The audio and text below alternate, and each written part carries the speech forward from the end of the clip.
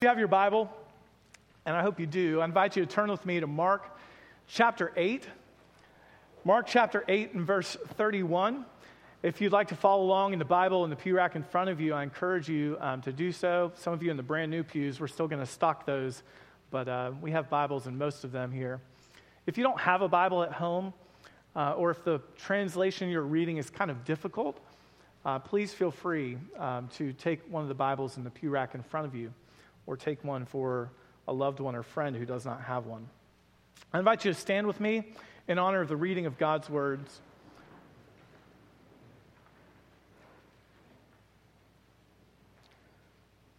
Beginning verse 31 of Mark chapter 8. Then he began to teach them that it was necessary for the Son of Man to suffer many things and be rejected by the elders, chief priests, and scribes, be killed, and rise after 3 days. He spoke openly about this. Peter took him aside and began to rebuke him. But turning around and looking at his disciples, he rebuked Peter and said, "Get behind me, Satan. You are not thinking about God's concerns, but human concerns." Calling the crowd along with his disciples, he said to them, "If anyone wants to follow after me, let him deny himself, take up his cross, and follow me. For whoever wants to save his life will lose it. But whoever loses his life because of me and the gospel will save it. For what does it benefit someone to gain the whole world and yet lose his life? What can anyone give in exchange for his life? For whoever is ashamed of me and my words in this adulterous and sinful generation, the Son of Man will also be ashamed of him when he comes in the glory of his Father with the holy angels." Then he said to them, "Truly, I tell you, there are some standing here who will not taste death until they see the kingdom of God come in power." May the Lord bless the reading of his word. Thank you for standing. Would you please be seated? During this second week of Advent, we come to a passage where at first glance, it doesn't seem to have a lot to do with peace. But my prayer is that as we study this today, we will understand that Jesus' rebuke of Peter and his challenge to the followers of Christ about what it means to be a disciple have a great deal to do with that theme of peace. What do you think of when you think of peace and Christmas? Peace at Christmas. I wrote on a big yellow sticky note at the top of my notes sprawled out as I was studying for this message in big letters, peace. Immediately, Luke chapter 2 and verse 14 came to my mind. When the angels appeared to the shepherds who were keeping watch over their flock at night, they announced, "Glory to God in the highest, and on earth, peace among those with whom he is pleased." We've sung about this very passage today in our time of worship. See, the arrival of Jesus, even at his birth, there was a promise made of peace among those with whom God is pleased. Of course, we easily remember this passage. It's the familiar Christmas passage. But I wonder how often we consider the greater context of the peace about which the angels were proclaiming. We don't have to travel very far in Luke chapter 2 to see that this promised peace will not mean the absence of conflict. Simeon, the old man, awaiting the Messiah's birth, blessed Mary and Joseph and said to Mary, his mother, "Behold, this child is appointed for the fall and rising of many in Israel, and for a sign that is to be opposed. And a sword will pierce through your own soul also, so that thoughts from many hearts may be revealed." The words of our Lord Jesus himself confirm that the absence of conflict was not Jesus' purpose for coming to earth. He said in Luke chapter 12, "I came to cast fire on the earth, and would that it were already kindled. I have a baptism to be baptized with, and how great is my distress until it is accomplished. He was speaking, of course, of his death. Do you think that I've come to give peace on earth? No, I tell you, but rather division. From now on, in one house there will be 5 divided, 3 against 2 and 2 against 3. They will be divided, father against son, son against father, mother against daughter, and daughter against mother, mother-in-law against her daughter-in-law, and daughter-in-law against mother-in-law. Sounds like Thanksgiving. Not in our family. That was just a general joke. Truly, it's not in our family. But so we consider the greater context, right, of peace. This greater context of Jesus' first advent, we realize there are some complexities to the phrase, peace on earth among those with whom he is pleased. Now, all of this relates to our passage today because the expectations of the Jews of the coming Messiah were largely that he would lead a military effort to cast off the oppression of the Roman Empire and establish peace once again from David's throne in an earthly kingdom. Listen to what one commentator writes. He says, quote, Israel had suffered under a series of devastating conquests and had been subjugated by one empire after another. The brief period of Jewish independence under the Hasmoneans in 164 through 63 BC, it only whetted the appetite of the people for a sovereign state under the Messiah, where Israel could worship God freely without the hindrance of pagan nations.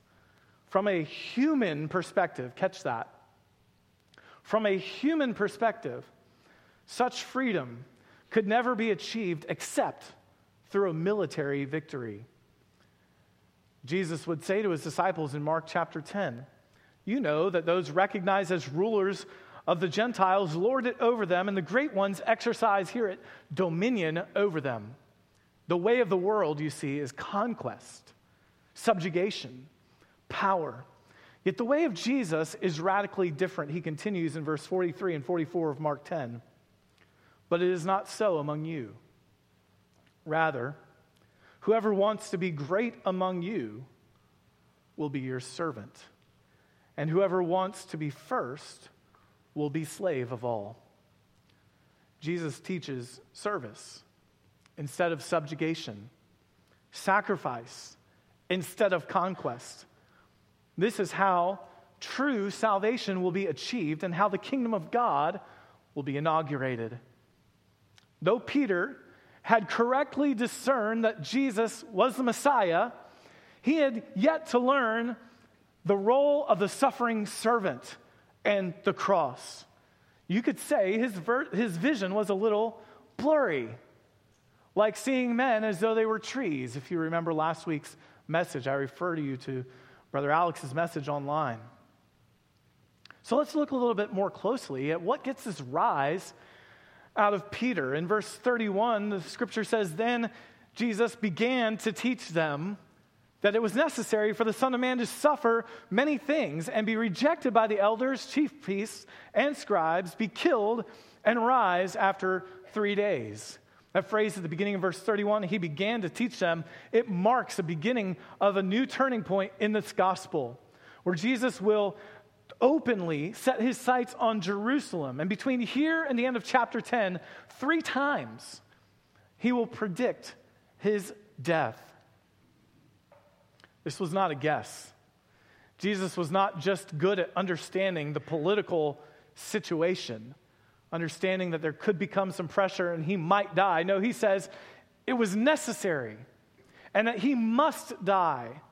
This is not an afterthought. This is the divine plan. It is the mission on which Christ had been sent to die for sinners.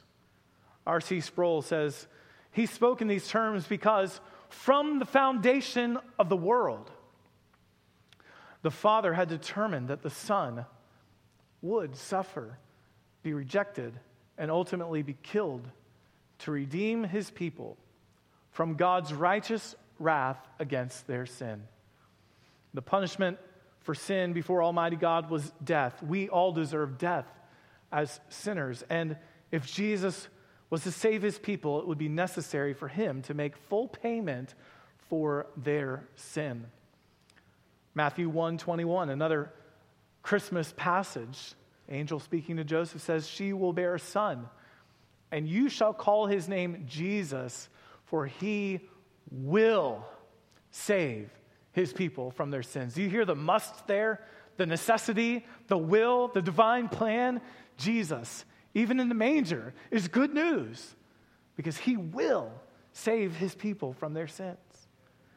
So Jesus lays it out point by point for the disciples. He doesn't mince words. This is not another parable. Look at verse 32. It says Jesus spoke openly about these things. The ESV says he spoke to them plainly. There was no misunderstanding, and that's exactly why Peter got so upset. He heard it loud and clear. But Peter was thinking of a different messianic mission. He knew Jesus was the Messiah, but he misunderstood the nature of the kingdom that Jesus was ushering in. So Scripture says Peter rebuked Jesus. Can you imagine that? Peter rebuked Jesus. This is not a gentle, "Now, Jesus, are you sure? I'm not sure you really understand." He rebuked him. The same word is used for Peter's rebuke of Jesus as Jesus rebuking the wind and the waves, which if you'll recall when I preached that, you remember me saying he probably got a little loud. Be quiet. Stop. He rebuked them. And Peter rebuked Jesus. Well, then we get to verse 33. Turning and looking at his disciples, Jesus rebuked Peter. And he said, "Get behind me, Satan. You're not thinking about God's concerns, but human concerns."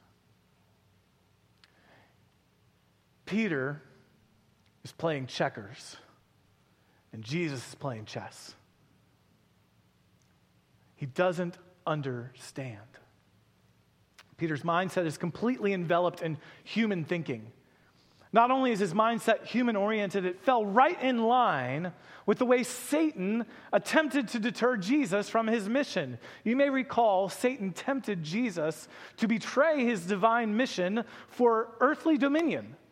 He offered him so-called the kingdoms of this world in the wilderness temptation. In Matthew 4, we read, again, the devil took him to a very high mountain and showed him all the kingdoms of the world and all their glory. And he said to him, "All these I will give you, earthly kingdoms, worldly kingdoms, if you will fall down and worship me." And Jesus said to him, "Begone, Satan." Sounds familiar. "For it is written, you shall worship the Lord your God, and him only shall you serve." Luke's gospel notes that after Jesus rejected Satan's temptations in the wilderness, Satan departed from him until an opportune time. It was a foreshadowing hint that his temptation of Christ was not finished. But who would have ever thought Satan would use one of Jesus' closest followers to deliver this tantalizing temptation? Hopefully by now, you see why the retort against Peter is not harsh. It's the reality that Satan's temptation from the wilderness was coming back again. There can be no doubt Peter was ready to fight. He was ready to raise a sword. Peace on earth, because we're going to take over. And I'll fight to the death for you, Jesus. And Jesus says, "Nope, get behind me. You don't understand. You're thinking about human ways, not God's ways." He doesn't see the mission from God's perspective. He has the wrong mindset about Messiah. The ESV puts verse 33 of Mark like this. Turning and seeing his disciples, he rebuked Peter, says, "Get behind me, Satan." And here's the key. "For you are not setting your mind on the things of God, but on the things of man." I just pulled that ESV just to hear another way. Human concerns, God concerns. You're not setting your mind on the things of God. You're setting your mind on the things of man. And so I asked the question this morning, outline's rather simple. Here's the penetrating question. On what is your mind set? On what is your mind set? The word peace was still up there at the top of my notes, and so I did a Logos Bible search in the New Testament. Peace, anywhere in the New Testament. Started reading through a number of passages of Scripture, and it hit me as I came across Romans 8 and verse 6. I made a correlation that I want to draw upon from verse 33 of Mark 8 to Romans 8:6. Hear what Romans 8:6 says. To set the mind on the flesh is death, but to set the mind on the Spirit, the things of God, is life, and here it is, peace. You want to die? Think about human things all the time. You want to live and have peace? Set your mind on the Spirit, on heavenly things, on kingdom things, on Christ and His ways. Life, peace. This is no small connection. This verse, Romans 8:6, I believe is another summary of verse 33 to the end of this chapter, as Jesus will go on to explain the paradox of the path of Christian discipleship. Die to self, live to God. Die to the flesh and human concerns. Live to God, live to the Spirit and heavenly ways, and you will have peace. Just think about it. What does the flesh desire as it considers peace from a human perspective? Brother Mark prayed in this way earlier today. The human mind thinks of power, subjugation, domination. That was the Roman peace. The Pax Romana was just have enough might to stop them. And then there will be an absence of conflict, full bellies, a thriving economy. Peace means self-indulgence with no fear of interruption by foes. But Romans chapter 3 tells us of unbelievers, the way of peace they have not known. Oh, you may think you know peace, but you have not known peace in unbelief. In the mindset of the flesh, peace is an unknown path. But when the mind is set on the Spirit, we are told we will have life and peace. You see, the Spirit calls us to deny ourselves. The Spirit convicts us to die to sin, mortify the desires of the flesh, lose our lives for the sake of the gospel, and have concern for our soul and the souls of others. In other words, the mind that is set on the Spirit asks the greater question than merely, do I have peace with others? Not that that is unimportant. Or even, is my country at peace with other nations? Not that that is unimportant. The mindset on the Spirit wants to know, am I at peace with God? Have I found favor with God? This is the kind of spiritual eyesight that allows us to see that we could be prosperous, live at complete peace in the world, enjoy full bellies, merry hearts, and spend an eternity facing the just wrath of God in hell as punishment for our sin. What benefit is it, Jesus asks us, if we gain the whole world and lose our soul? Jesus' mission is not less than world peace. Hear that. Jesus' mission is not less than world peace in the way humans typically think about it. Oh, that will come in its proper time. It's just so much greater than that. He came to bring reconciliation to God. The kind of peace, this is important, the kind of peace without which an everlasting kingdom of peace with others is impossible.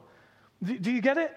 You cannot have an everlasting kingdom of peace with others without peace with God. You see, because to disobey God, to sin against God, inevitably results in harming others. We could never have peace with one another without peace with God first and fundamentally. So, Jesus' mission, his first and foremost mission of the kingdom, is to bring sinful humanity into peace with God. That's why Paul says in Romans chapter 5, therefore, since we have been justified by faith, we have peace with God through our Lord Jesus Christ. Faith in Christ for the death that he died for our sins, his burial and his resurrection, that Jesus had just predicted to his followers, they are the way of peace. Faith in his death for sins is the way of peace. Jesus died on the cross, and his blood shed was for peace. That's what Colossians 1:20 says. He made peace by the blood of his cross. Paul calls the gospel of peace. You see, brothers and sisters, the kingdom of God is not merely concerned with earthly matters like your health or your wealth. It's not a matter of the square footage of your house or the kind of car you drive or the vacation you took or the amazing food you eat. No, Paul says, the kingdom of God is not a matter of eating and drinking, but of righteousness and peace and joy. Hear it, in the Holy Spirit. Set your mind on the things of the flesh and die. Set your mind on the things of the Spirit and live. Righteousness, peace, joy. Are you righteous before God? Not without Christ dwelling in you by his Spirit. Are you at peace with God? Not without faith in Christ justifying you before him. Do you even have joy in difficult circumstances? Not without spiritual eyes to see that the suffering of this life is light and momentary compared with the weight of glory that will be revealed to us, Romans 8:18. Friends, what Jesus says to Peter is a question we must all ask ourselves if we want to experience peace this Christmas. If you want to be a fully devoted follower of Jesus, then we must ask ourselves the question, on what is my mind set? The flesh or the Spirit? Is it set on the human stuff, like presents, the food I'll serve, what kind of drinks to buy for guests, and how well the house is decorated? Or is my mind set on the Spirit of God kind of stuff? Righteousness, joy, and peace by the power of the Holy Spirit. So the question, will I be willing to die to self and the flesh, to lay down my life, understanding it by the power of the Holy Spirit, I will truly save my life and find everlasting peace.